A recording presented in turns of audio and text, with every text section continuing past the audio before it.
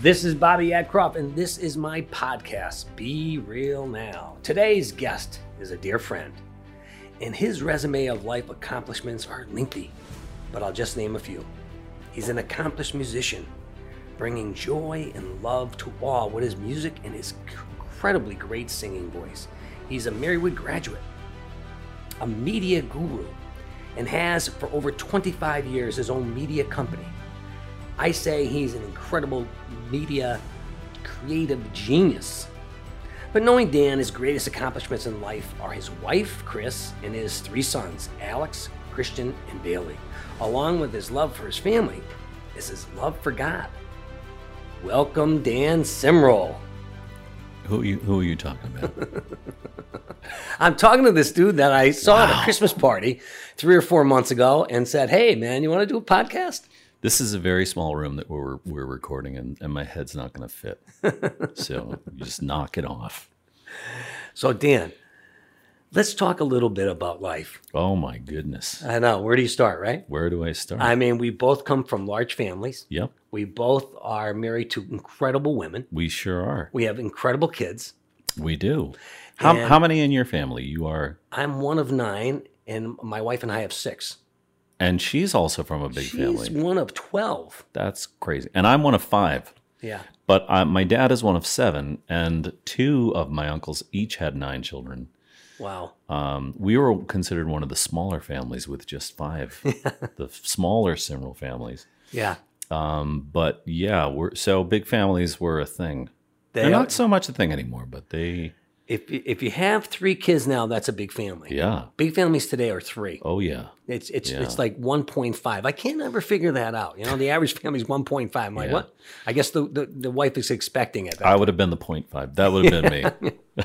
I would have been the half a kid. So, Dan, there's one thing that we left out that we have in common. What do we have in common? What is that? Our love for God. Oh, yeah, we definitely. I mean, we give credit. Yeah, we do. Absolutely. Oh, my And, gosh. it's funny because some people don't like that conversation. Some people are like, oh, man, that's weird. I don't like that. That's not cool. Nobody's comfortable talking about God.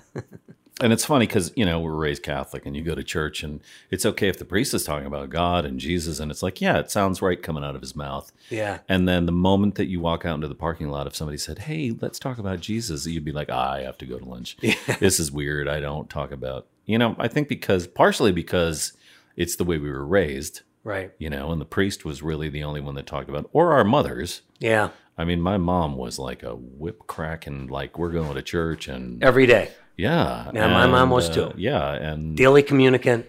And the sacraments and Lent and Advent and No Meat on Fridays. And I mean, we really followed, it was like we followed the letter of the law. But we just didn't talk about it outside of church a whole lot. I hear you. And you certainly didn't talk about it with your friends. I'm fortunate now at 55 that I have some friends, some close friends in my life where we can have some pretty good, solid, and deep conversations about God. Well, your dearest friend, Father Pat.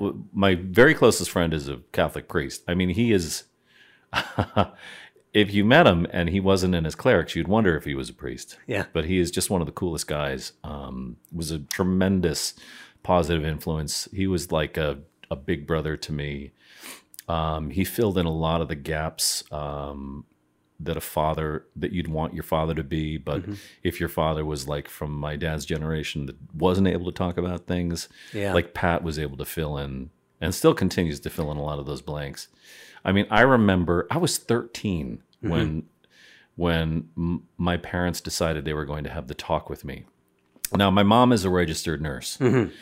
And I used to read, I mean, I was 10, 11 years old. I would read her nursing books cover to cover. Wait, the talk. Define that. What do you mean the talk? The sex talk. Oh, I never got one. Yeah, well, I didn't get the sex talk. I did not get the sex talk either. But by the time I was 13, I was almost 14 years old.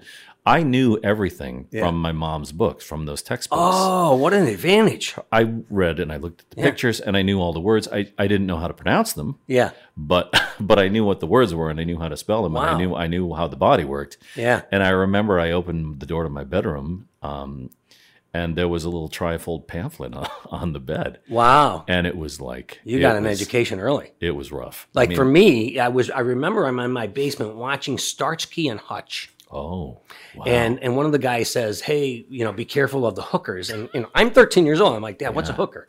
Oh. And he says to me, "What? What's wrong with you, son?"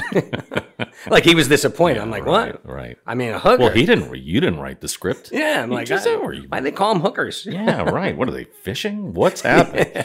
So I'm like perusing this trifold pamphlet, and I'm like, this is a joke. Like, this is hilarious. Like, clearly one of them picked it up at the Guild studio, and they threw it on my bed. And about 5 minutes later, my dad stuck his head in the door, and he's like, if you have any questions, go talk to your mother. And I'm like, this was it. That was it. You got the book, right?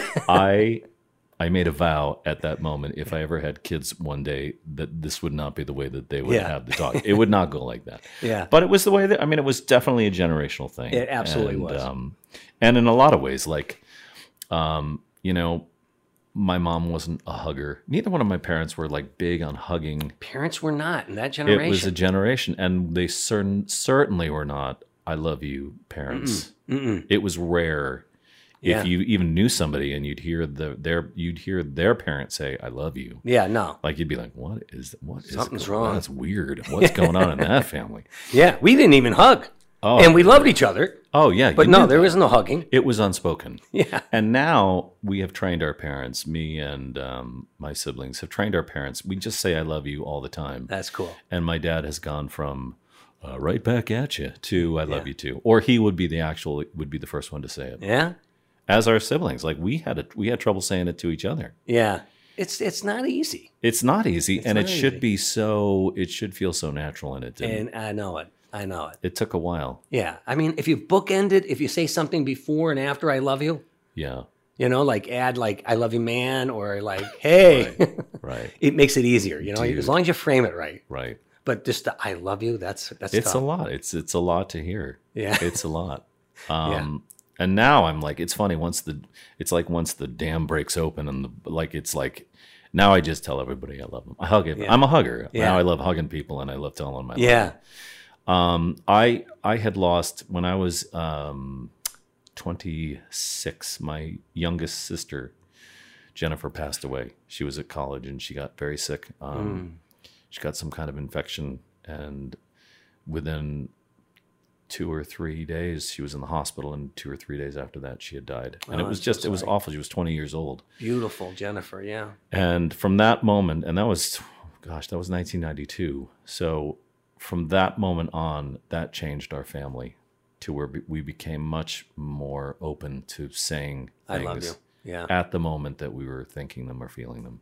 Yeah. Because we knew how completely temporary everything else was. We never know. Yeah. That was a game changer.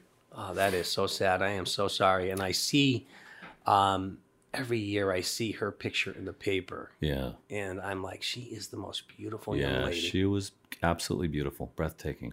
Yeah. Yeah. So it's just another reminder of how fleeting everything is and how temporary everything is. Yeah. Tell me, Dan, at what age did you find yourself where, you know what? I like the idea of God in my life. I always liked the idea of God in my life. I remember my first Holy Communion. I remember getting that little prayer book that you'd get, and there would be a little rosary pocket in there. I studied that book cover to cover. I loved being in church. I loved receiving communion. Of course, I loved the idea of getting a bike for my first Holy Communion more than that. But we were always in church.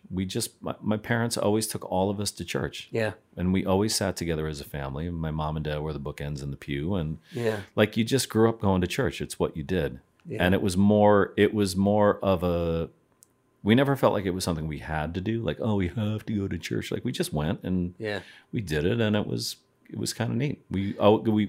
All of my cousins, which we're very and still close to, they all lived very close to Nativity Church in South Scranton. So we'd see them. We'd see them before church. We'd go to my Uncle Tom's after church, and we'd have a big breakfast. So it was always a thing. Yeah. My grandmother lived right across the street from the church, so we'd go see her after church. Yeah. So we never associated it with something like, I got to do it. Long and boring, and we have to do this. So I always liked having God in my life.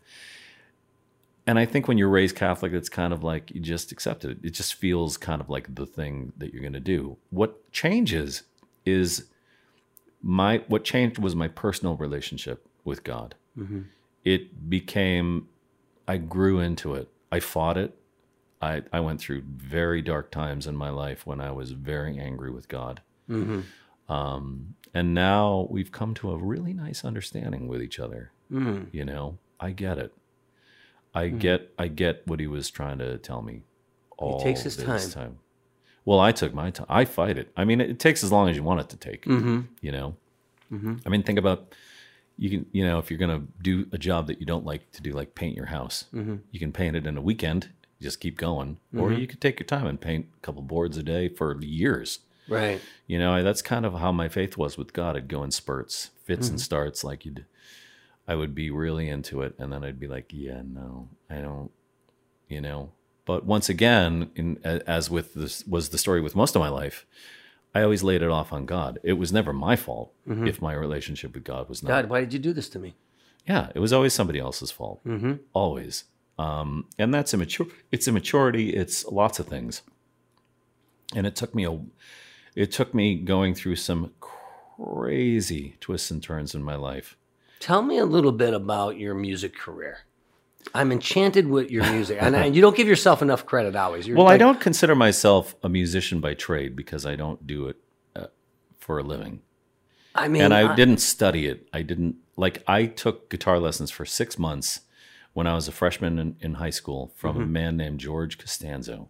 Wow. He was this short... He was a musician too. He was an actor and a musician. No, different George Costanzo. From the Costanzos from South Scranton. Okay. He was this short Italian guy. I loved this guy. Yeah. And lessons were, I think they were like 50 cents or $1. I went once a week. Yeah. And I wanted to learn how to play dueling banjos. That was one of the songs I wanted to learn how to play on the guitar. And the other song I wanted to learn how to play was Freebird from Leonard Skinner. How about that? Wow. Yeah. My musical tastes were all over the place. So you played multiple instruments then, I imagine. Well, my parents forced me to take piano lessons when I was in grade school, probably second and third grade, which I hated. I grew to hate the piano. Wow. And that's like a little second grader. That was piano lessons. Got to do it, Dan. Oh yeah, scales, the whole thing. I literally hated it. I grew to hate it. But why was guitar different then?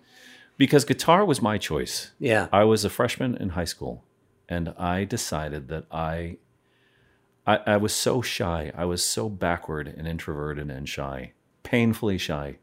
I was the third of 5 children, and my oldest sister, she's the firstborn, and my older brother was the oldest boy, and he commanded the room when he walked in, and I was just awkward. I just really struggled. A friend of mine started to play guitar, and I'm like, that's what I need. I need something physically between me and everybody else.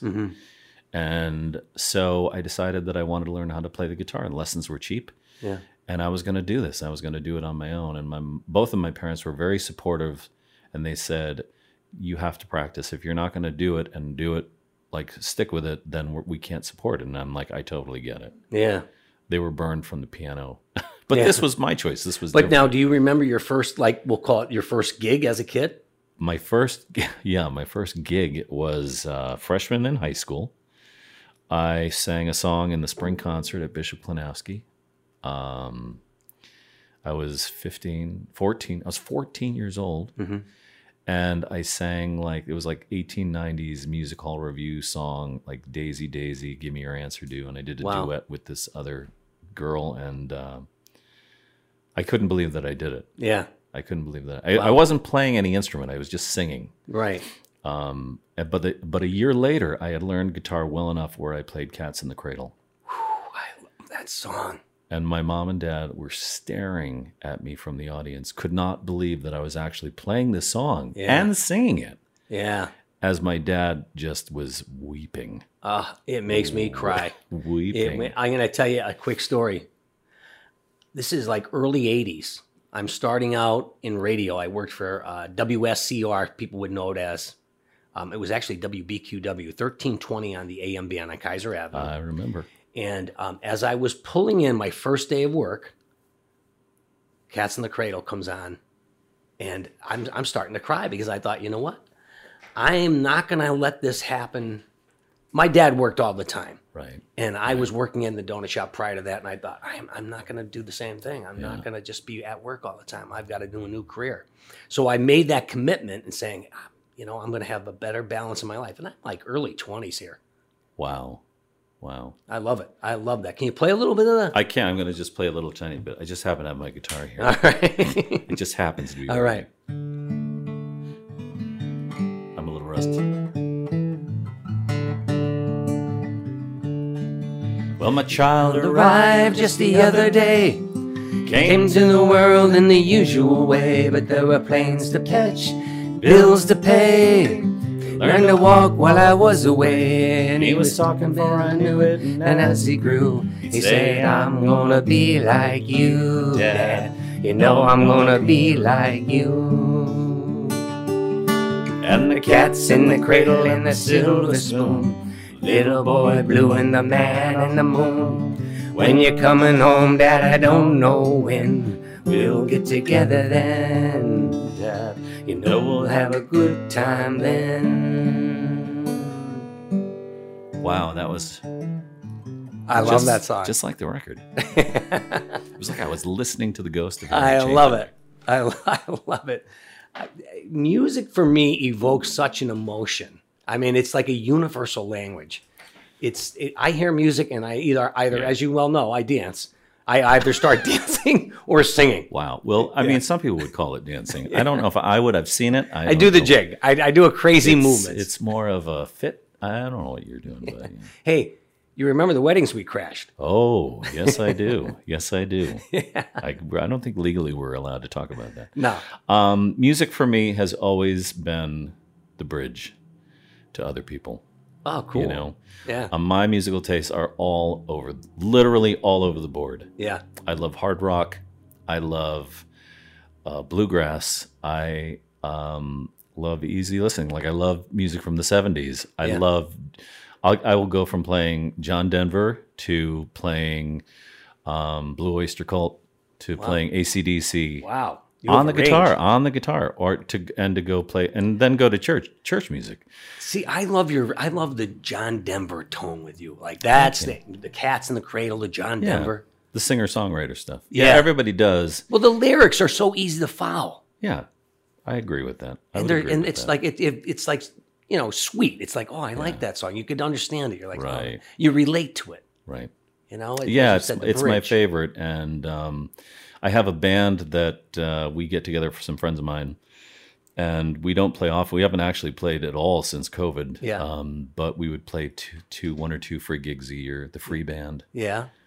The you get what you pay for band. And we play stuff my son's a drummer. He plays with the band. Yeah. My second son, Christian. All of my children are all musically very talented. Now, did you, like your parents, say, hey, you got to do this, man, that you're going to enjoy? No. I made it a point to put instruments out. I just left them out because I would play them, and I'd play when I wanted to play. There's a reason why it's called playing an instrument. Really? And not working an instrument. Yeah. It shouldn't feel like work. It should feel like fun and playing and having a good time. So they all play an instrument. They would pick it up. I'd hear them in the other room. I'd never go say, "Oh yeah, play some." I would be like, "All right, let them go. Let them go. Let them find it." And they all play multiple instruments. All three boys play multiple instruments. Did they sing? They all sing too. Yeah. I mean, like solo, like you. I mean, they all sing solo and they sing with each other. They harmonize with each other. They're pretty funny when they get together. They're hilarious. That's cool stuff. Yeah. I mean, I find it's easy to chime in. Like you were just singing Cats in the Cradle, and I was like, I'm going to sing a little bit of this because Dan sounds so good. And if I'm quiet, no. Right. Yeah. For me, I find that's where I find God. I find God on Sundays at 11 o'clock in Tunkhannock at Nativity BVM Church doing the music. It's me and my wife, Chris, and we're up there, just the two of us in the choir loft. And like, that's where, I mean, there were times when we sang and there were 3 people in church, literally 3 people in church in the last couple months. At a mass, like at a mass, there's the yourself, priest, Chris, the priest, and then 3 other people because it was icy or raining or snowing or whatever up there, and COVID on top of it. Yeah, and then now it's back to like maybe church is 2/3 full, which is awesome. Yeah, but whether there are 3 people there or 130 people there, it doesn't matter to me. Right. Because I'm not singing to them, I'm singing to God. Right. That's between me and God. And they just happen to hang out and kind of listen in on what's going on there, my relationship with God. That's where I find God. Priests change, churches change, flowers change, seasons change. You get good homilies, you get bad homilies. But for me, it's like the music is where I always know that's where I'm going to find God. Wow. Yeah. That is pretty cool. Yeah. So it doesn't have to obviously be in church. Oh, it's hilarious. Like I do campfires, and I'll do some with my family, and I'll do some with friends. And like, I know they went to Catholic school. So like everybody, we all learn the same songs. You know? So, right. Like I'll break into some like glory and praise songs from when we were kids, like Sing to the Mountains, and everyone knows the words. Yeah. It will just do, and it's hilarious. I love that. Everybody will go from just singing campfire songs and having a blast to doing like a little mashup church medley stuff, and everybody knows it. And it's like, see, it's there. Do you have a favorite hymn from church? Oh, no. I mean, actually, I do. I like to do a meditation hymn after communion every week. What's that? It's a song that I pick that is... It's always something very deep and something very meaningful to me. And that's the song that most people are like, I see them craning their neck around to see what's going on up there. Where was this song? And, there's a song from Michelle Nordeman called Every Season. It's just a beautiful song. Can you play a little? Can you give me a little taste, just a taste? I don't know if I could do that on guitar. I could do that on piano. That's a song. There's another song called Blessings by Laura Story. There are a lot of songs, like contemporary Christian songs, that I'll sneak in as that meditation song, and that's the song that most people will say, "What was that song? What was that?" Right? Because they just go into like this special trance between them and God. I'll tell you, I remember it was at one of my kids', maybe it was Sarah's wedding, and we had you play some tunes, and Sarah, myself, Bernie, and Matt came to your house, and you played a couple tunes, put the music together. I'm like, man, it just felt so good. It's always the best when it's unplanned, when it just happens. Yeah. When music just happens spontaneously, it's the best. But there are some songs that like aren't in the hymn book, if you will. Oh yeah. Oh yeah. But it's like, hey, this is applicable. This is good. We're going to go with this. And some priests will be like, "Hey, you can't play that, right?" I mean, no, I never have that problem, because all of my songs are about Jesus and God, and they're all. I mean, they might not be in a Catholic hymnal, but they're definitely Christian. Okay. It's not like I'm doing a Beatles song. Hey Jude. Hey Jude. Exactly. And so like no one ever is like, "Oh, you can't do that song." I'm like, is it bringing people closer to God? Because it brings me closer to God. Yeah. And it helps me in my understanding of my relationship with God. Then most people are going to feel the same way. So that's usually how it goes down. Okay. Let me see if I could. Let me see here.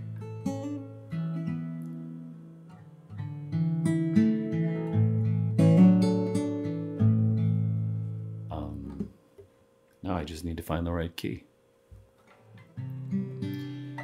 Every evening sky, an invitation to trace the patterned stars. And early in July, a celebration for freedom that is ours. And I notice you in children's games, and those who watch them from the shade. Even now see, this is where it would be helpful if I knew the words. Every drop of sun is full of fun and wonder. You are summer.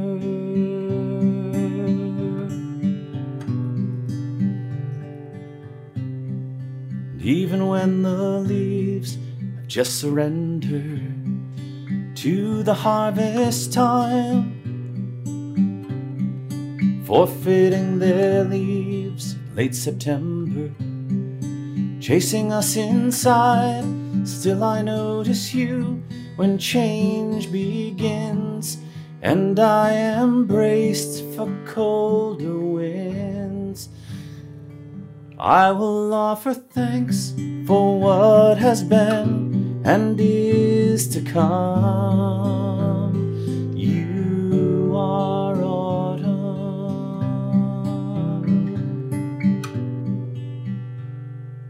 and everything in time and under heaven finally falls asleep, wrapped in blankets white. All creation shivers underneath. Still I notice you when branches crack, and in my breath on frosted glass. Even now in death you open doors for life to enter. You are winter, and everything that's new is bravely surfaced, teaching us to breathe. What was frozen through is newly purposed, turning all things green. So it is with you, and how you make things new with every season's change. And so it will be as you are recreating me. Summer, autumn, winter, spring.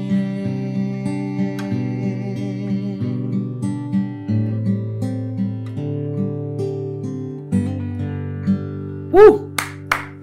I love the recreating me. Yeah, how about that? That's cool stuff. Oh, that's that a story. awesome. Are you kidding? That's a story of my life. I heard that song, and you just, like, every once in a while, a song, like, you'll hear a song, and you just feel the welling up. Yeah. And that was a song when I just felt the welling up. I felt like I had reached a point in my life where I was so broken and so at the bottom.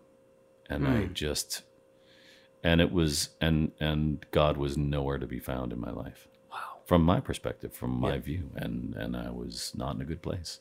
Where did you find him? What happened? Like, like you're saying, I'm at the bottom, I'm broken, and all of a sudden God comes in. So I'm going to give you the shorter version. Okay. All right. Because when my wife and I tell this story, people's eyes just like they're glued. They just can't. They're like, there's no way that this happened. Yeah. And I said, no, this is exactly what happened. So my wife and I met the year after I graduated Marywood. She's also a Marywood graduate.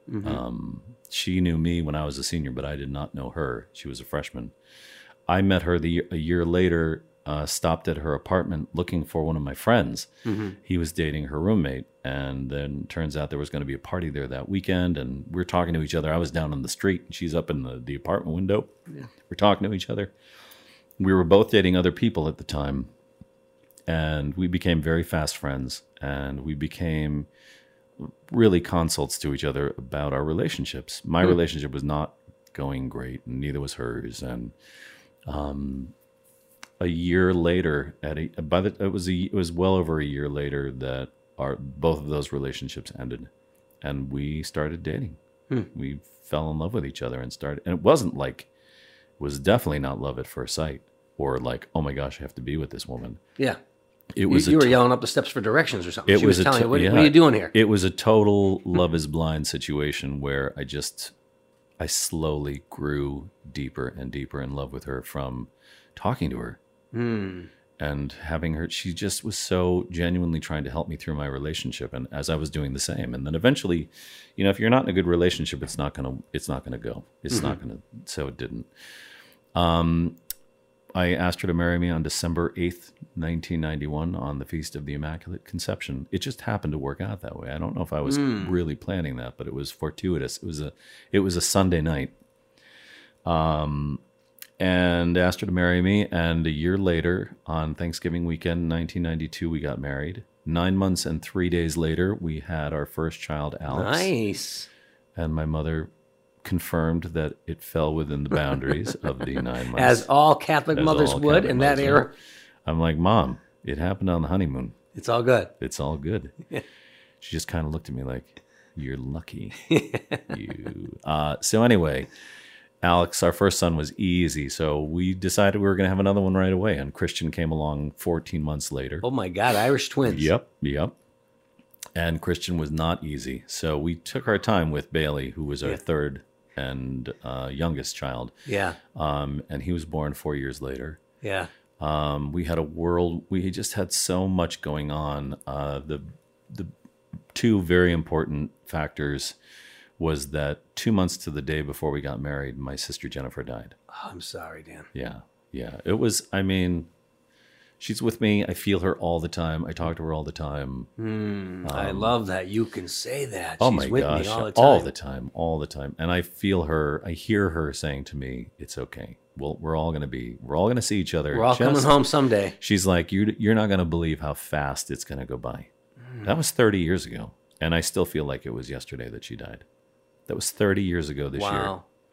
I didn't realize that. Yeah. Wow. And so a year and a half before my sister died, she was 20. Chris's brother died of a very rare form of brain cancer.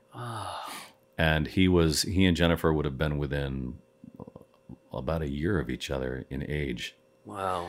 And so you would think that would be a factor that could draw us together as a couple and make us closer. It was not. We should have never gotten married when we did. We should have taken time to work out a lot of stuff, and we didn't. And we should have, but we didn't. So we had that. We had two kids. You know, I was just pushing through. I started my own business. I had my own video production company going. Yeah. She was a Catholic teacher making no money. Yeah. We bought a house that we fixed up over on Webster Avenue in South Scranton. If we did not have a tenant on the second floor, there's no way that we could have afforded to live in that house. You're like a young, struggling couple. And it was like, I mean, the house was like $30,000. It's not like we moved into a mansion, you know? So if we paid all of our bills and we had enough money to get a couple of cheesesteaks and a bottle of Boone's. Yeah. White House hoagies, and you were like, this is it. Like living high off the hog. Like, this is where it's at. And so my business grew, you know. We bought a big house in the hill section. She started a school in the house. That business started to grow.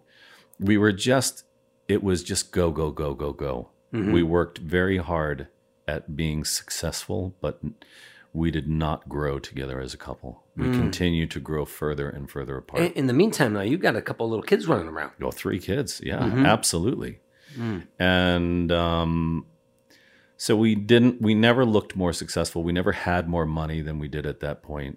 We had been married 9 years, and we had this big, beautiful house, big car, 3 kids dressed to the nines. I had my own successful business. She was running a school. Like, it was like we were, but our relationship was at its absolute worst. It was like the more we got, the worse we were, because we just were not working on each other at all. Wow. And being present for each other and being in that relationship. And we started to go to we did counseling, marriage counseling for 2 years. 2 years. That's a long time. Multiple counselors. We did Retrovi, which was a retreat weekend. We did follow-ups for, I don't know, maybe 2 or 3 months after that. You really put the work in. Journaling. Oh, we did everything because divorce was not an option. Right. Neither one of us wanted to get divorced, but we knew we were just miserable. Waking up in your own house, like the worst feeling in the world, like nothing's right. What's the solution? We got divorced. Ooh. We got divorced. And that had to be a tough pill for you to swallow. It was the worst. I went into depression. I became clinically depressed. Wow. And it was extraordinarily difficult. You did it for the children? I did it for the children. I did not want them growing up in a house where they thought that our relationship and the way we were together was normal. Wow. Because that's not how I grew up. Right. I knew my parents loved each other. They never, I mean, of course, every family sees fights and stuff. Sure. But Chris didn't grow up in a house like that either. Yeah. And neither one of us knew how to fix it. And it's not like we didn't try. Yeah. We just had no tools to do it. So we ended up getting divorced after 11 years of marriage. We kept this big house. She found a house over in Greenridge. I bought a house a couple blocks away. It was another fixer-upper. Yeah. And we kept this house, and she ran the school here for a couple of years, and I moved my office in, and we saw each other all the time, and we talked all the time. Yeah, you were civil. And it wasn't like we were just out of each other's lives. We were more than civil. We were co-parenting. Yeah. We weren't friends. Okay. Like we didn't hang out and go out all the time, but we relied on each other financially. We relied on each other to raise 2 kids and make sure we were both on the same page. That, I think, is part of the success in any relationship, when you lean on each other. Oh, we had one of our last counselors who was amazing. He said, people who are like thinking about getting divorced, you're sitting on the fence. And he said, all I can say is that it's very uncomfortable to sit on a fence. You got to get on one side or get on the other side. If you're going to stay together, put the work in and do it. If you're going to get divorced, guess what? It's going to be just as much work to have a happy divorce as it is to have a happy marriage. Is there such a thing as a happy divorce? Well, Chris and I proved that there was. It was happy is not the right word, but it was acceptable. It was good. Yeah. The kids never felt like they were pulled.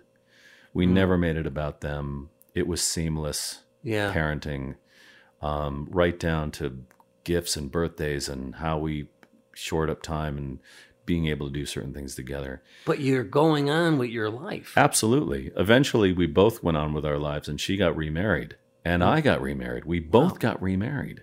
Wow. And her marriage lasted 8 or 9 years. That's a long time. And my marriage did not last that long. But her marriage started to unravel, and my marriage started to unravel also. About the same time? About almost exactly the same time. Wow. And we saw each other at basketball games, and I started to notice that her husband wasn't there and my wife was not there. And we would kind of sit close to each other, and we'd talk and, talk about things. And one night my sister was there because she stayed very close with my sister. And my sister will say, I always knew you two would get back together. My sister will say that. Yeah. We were like, yeah, right. Okay, sure, we will. Yeah. But I made an offhand comment like, do you know anybody who needs a roommate? And she said, yeah. And she mentioned her husband's name. And I'm like, I almost fell off the bleacher. Wow, you did not realize. I had no idea. I'm like, what is going on? So we ended up talking that night. Yeah. And that was the beginning of the end for both of us. My wife struggled with a life-threatening addiction that really almost took her life on multiple occasions. And she just couldn't get a handle on it. And it was devastating to us as a couple. Yeah. And she eventually ended up going into a year-long rehab where I couldn't talk to her. I couldn't call her on the phone. I couldn't see her. Wow. We could write each other letters back and forth. And I started going to Al-Anon at the time. And that's when my life started to get better. You recommend Al-Anon? Oh, I would recommend Al-Anon to anyone, even if you don't know an addict or have an addict or someone with addiction in the family. They're that supportive. What you learn in that program seems to me, it's like so common sense, basic stuff. I mean, like we would look at each other like, why aren't they teaching this in kindergarten? Why don't we learn the basics of this? Of the concept that the only person that you can fix is you. Like that is, to me is... That's basic.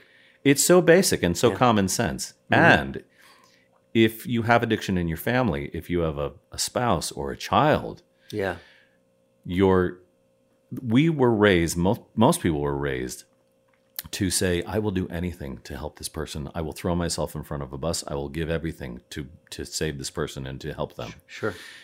It is so counterintuitive to what you learn in Al-Anon.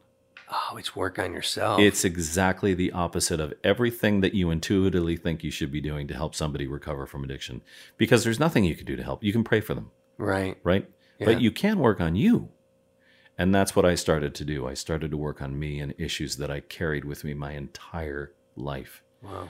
From when I was very young, right through every relationship problem I've ever had, every emotional problem I've ever had. How long in Al-Anon?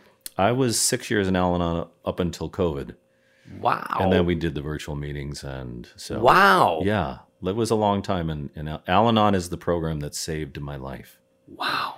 And it saved, well, eventually Chris started going with me to the meetings. Just out of curiosity, say, hey, can I? She was pretty fascinated as to how different I seemed. Okay, she saw the transformation. I was like, I like this. She's like, I don't know what you're doing, but I like it, and can I get some of that? And I'm like, yeah, just come to a meeting. Anybody can go to a meeting. That's right? cool, right? And you go thinking you're going to go and get the tools you need to go fix somebody else. That's the irony of it, right? And then you go and you learn all these tools, and it's about fixing yourself. It's just about fixing you, and it was so refreshing and so eye-opening. But what it really did was it transformed me from the guy in my first marriage to my first wife, Chris, who every time there was an argument, every time there was a problem, I would look at her and I would be like, why can't you just get your act together? Why can't you just be this other? Why can't you be different? Yeah. Al-Anon made me into a guy that says, to this day, I still say it, if there's a conflict, if something comes up, I say, all right, what am I doing wrong? What's my role in this? What can I be doing better? How could I be handling this better? What a difference. Right? Like all those basic things that we should be taught as human beings. Conflict resolution, honesty, taking personal inventory. It's the same exact program that somebody who struggles with addiction, they're doing the same exact 12 steps that we do in Al-Anon. Everyone should just get a grasp of those basic 12 steps. But our ego gets in the way so often. Yeah, of course. And it's not ego the way that most people define ego, like, oh, that guy walks into a room and he thinks he's the best. It's not that ego. It's the kind of ego that says, I got this. I can fix it. I can do it all. I don't need anybody's help, especially God's help, help. Yeah. Right? And, if I was very young in the program, I'm like, oh, okay, I guess I'm just going to give all this to God. Well, I would do. I'd give it to God all the time. And then I would immediately take it back. I'm like, no, I got it. I'll give it to you for a little while, but I got it. Yeah. And so it changed me. It made me a much more healthy person. And that allowed me to have a healthy relationship. And so Chris and I started hanging out. She got divorced for a second time. I got divorced for a second time. We were like in serious financial straits because of going through 2 divorces and what that did to us financially. And we never had as little money at any time, and we were never so healthy and so happy in our lives. We just loved hanging around together. Wow. We started doing holidays together. We'd go to the movies together. We'd go to the kids with you as well then? Oftentimes, the kids were with us. And, you would think the kids would be like, oh my gosh, this is what every child dreams of. Our kids were like very uneasy about getting their hopes up that we might get back together, and then we'd rip the carpet out from under them. And I think both Chris and I felt the same way. We were out in California. We had been hanging out. I laugh when I say it because people are like, you're dating. We're like, no, we're not dating. Oh, still at this point, you go to California, you're not dating. You're just hanging out. You're friends. 4 years we were friends. 4 years, and we all go out. Chris and I and the 3 boys, and the two of the 3 boys, because Alex is living out there at his girlfriend's house. His girlfriend's living in an apartment while she finishes school, and he's living with the parents while he finishes coding, a coding course that he was taking. And so there's our whole family, like living in his girlfriend's family, and they were wonderful. Yeah. And sure enough, my youngest son, Bailey, calls me out. And he says, Dad, my youngest says, Dad, you better figure this out. And he was angry. He was very angry. And he's like, you're going to lose Mom. You need to decide what it is. You need to figure it out. If you want to be together, you need to figure this out. Wow. Or else you're going to lose her. Wow. You could have knocked me over with a feather. We had a good long conversation. It was close to an hour that Bailey and I talked and cried. And I ended up, right after that, I walked right up to where his mom was sitting out in the front of the house, and Chris and I talked for another hour about all of our fears. Yeah. And we're like, let's do this. Let's give this a shot. What's the worst that can happen? Right. That that we're in love and that it works out. Right. And we started dating at that moment. Wow. We ended up going out to eat that night. We all got in the rental car, and she reached out and I reached out, and we held hands on the console, in the center console between the 2 front seats. And the 3 boys were in the back seat, giggling. Yeah. They were giggling like they were in 2nd grade. Man. Like, ooh, what's going on? This is divine intervention. Oh, yeah. So from that moment on, we started dating officially, because we had not had any physical relationship for 4 years that we were hanging out. Wow. Because when did you remarry? Well, we were walking around the lake, Lake Scranton. This was March of the onset of the pandemic, when everything had to shut down. Yeah. So we started to walk around the lake almost every day. Yeah. So maybe it was April. It was getting warmer out. We're walking around the lake, and I turn around. I'm like, "You want to get married?" And she's like, "Yeah." I love it. Yeah. And that was it. That was in April, and then we got remarried without a whole lot of fanfare. Yeah. Well, the pandemic's here, so you really can't. Yeah, right? It was just basically my closest family. Most of her family could not even be here from Florida. And we got married on November 28th of that year. It was the 28th anniversary to the day of the first time we got married. Wow. And Father Pat, my best friend, who had married us the first time, married us then. Wow, is that cool? Yeah. Wow. So, and of course, he had a couple little side jokes that he threw in there. Yeah. Of course, you could expect that. And I definitely deserve them. But it was, our three sons were our best men, and they all gave a blessing over us during the Mass. And then at a little gathering at our house that evening, they all gave us a toast. And everyone, I mean, there wasn't a dry eye there. Yeah, it's cool. Know? Bailey said, our youngest said, he said, from the moment that you were not together, he said, every birthday, every time I ever blew out a candle or had to make a wish, this was my wish. Oh my God. And he said, I can't believe that you're actually, what child would not want their parents to? Oh man, is that wild? Yeah. Every wish. This is what I wish for. Yeah. Every single wish from the time that he was 5 years old. Oh my God. Yeah. It was like, his prayers were answered. We're just everyone was crying. It was very emotional. Yeah. And it was beautiful. I'm happy for you. We sang a song at the wedding. The boys and I sang, all four of us sang to Chris as a surprise. And it was Randy Newman, Feels Like Home. And the song is just about finding your way back to where you belong. That's the whole song. Whoa. And it was on the head. Wow. And it was beautiful. Imagine. Now, could you sing a little bit, or can you do that on guitar? I have to see if I could. All right, you chatter a little bit. I'm going to see if I can find the lyrics. I am just in awe of this story because, I felt I'd known you for decades, and I didn't know this whole backstory. Well, I dare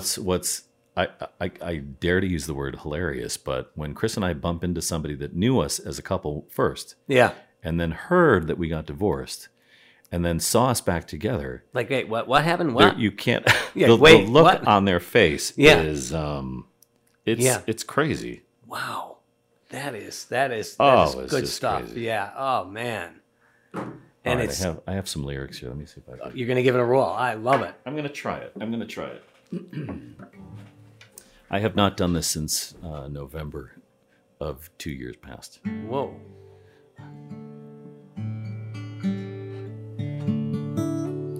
Something in your eyes makes me want to lose myself. Makes me want to lose myself in your arms. Something in your voice makes my heart beat fast. I hope this feeling lasts the rest of my life. If you knew how lonely my life has been, and how long I've been so alone. If you knew how I wanted someone to come along, change my life the way you've done. It feels like home to me. Feels like home to me. Feels like I'm all the way back where I belong. Oh, I love it. Yeah. Yeah, that is a perfect song. It was about as perfect It was about as perfect a song as you can have, actually. So, yeah. Wow. So I'm a firm believer at 55 that you're going to end up exactly where God wants you to end up. As long as you're not fighting it. And I fought it. Trust me, I fought it. And so many people, I feel so bad, but they fight it their whole lives. They do fight it. They never get to the point where they should be. Yeah. I don't know anyone who has not had trouble falling asleep or wakes up in the middle of the night on occasion and then they can't fall back asleep. Their mind is racing with every weight, every worry, every problem. Yeah. Theirs and other people's. Yeah. And they don't know what to do with those thoughts. And it starts to become a downward spiral. You know, you think of those World War I movies where the Red Baron shooting planes down and they just come crashing to the ground. There's no way to pull out. And that's what happens if you spend too much time in your mind. Those are the moments people say, well, what do you do? What do you do? How do you deal with that? And I say, that's the stuff that I give to God. I go back to my every daily morning prayer when I say, God, do for me today that which I cannot do for myself. I've got stuff that's under my control, right? Give it to God. And I got a whole lot of stuff that I have no control over at all. If somebody told me 10 years ago that I would be divorced again, that I would reconnect with my first wife, and that we would fall back in love, find our way back to each other, and remarry. Yeah.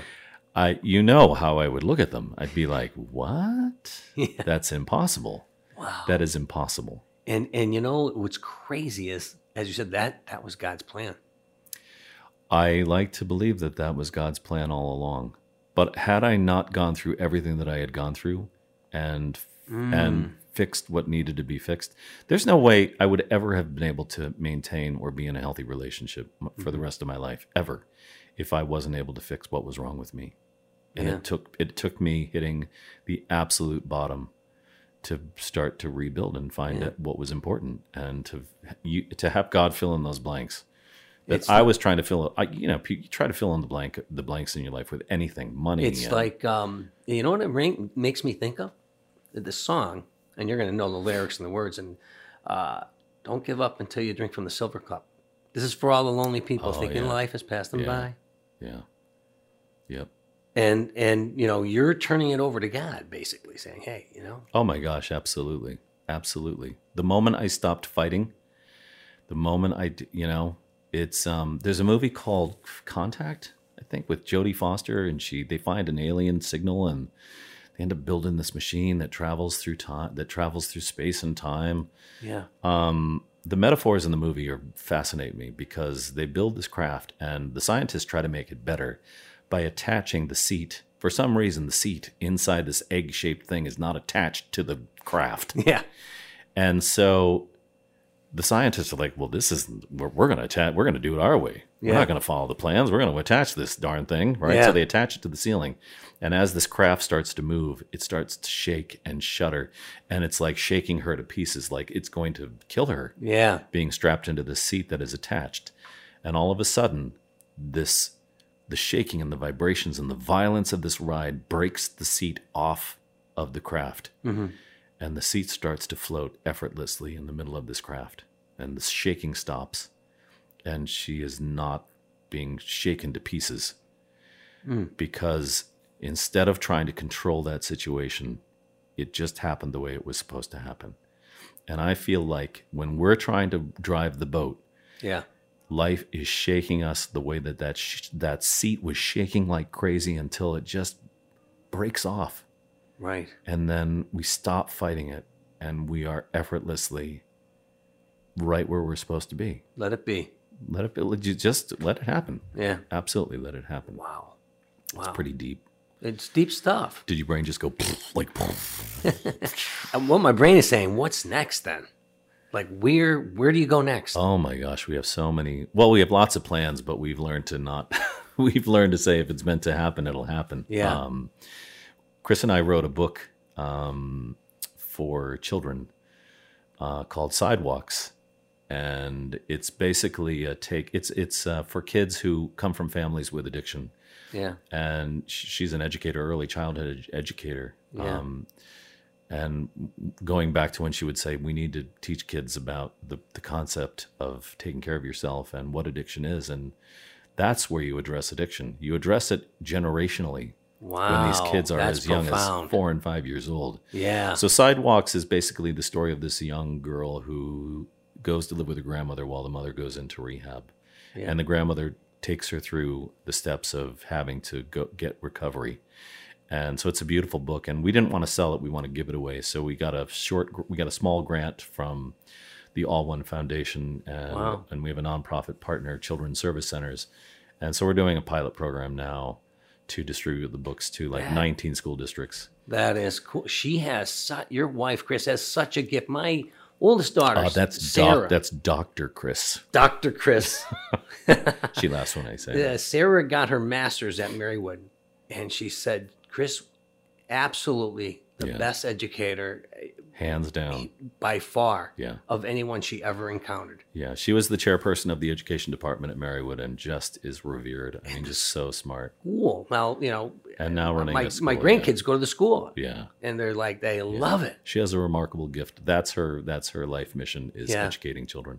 Yeah. I love we'll just be out. We'll just be at the Viewmont Diner and somebody in their 20s will be like, oh, hi, doctor. Yeah. And either she taught them at Marywood or they went to her school when they were at the Jefferson Schoolhouse. I mean, that's just... Well, yeah. I mean, because you could be, as a professor at a young age, right. You could be talking to someone that's 35 years old and they're saying, hi, doctor. Right. So that's one of our goals. And I am starting a YouTube channel called Dan the Music Man. Come on. I'm serious. I teach. The kids love Dan the Music Man. I teach music at the school on Fridays. Yeah. I do 3 20-minute classes with the kids, and we... what's the music for Dan the Music Man? What would you sing to a little... You're not going to sing Cats in the Cradles to a little kid. No, I'm going to do either... I would do...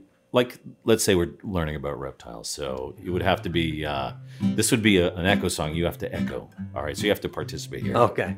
Reptiles are... Reptiles are. Yeah, you're terrible. All right. Let's try. Let me try it again. All right. Reptiles are. Reptiles are.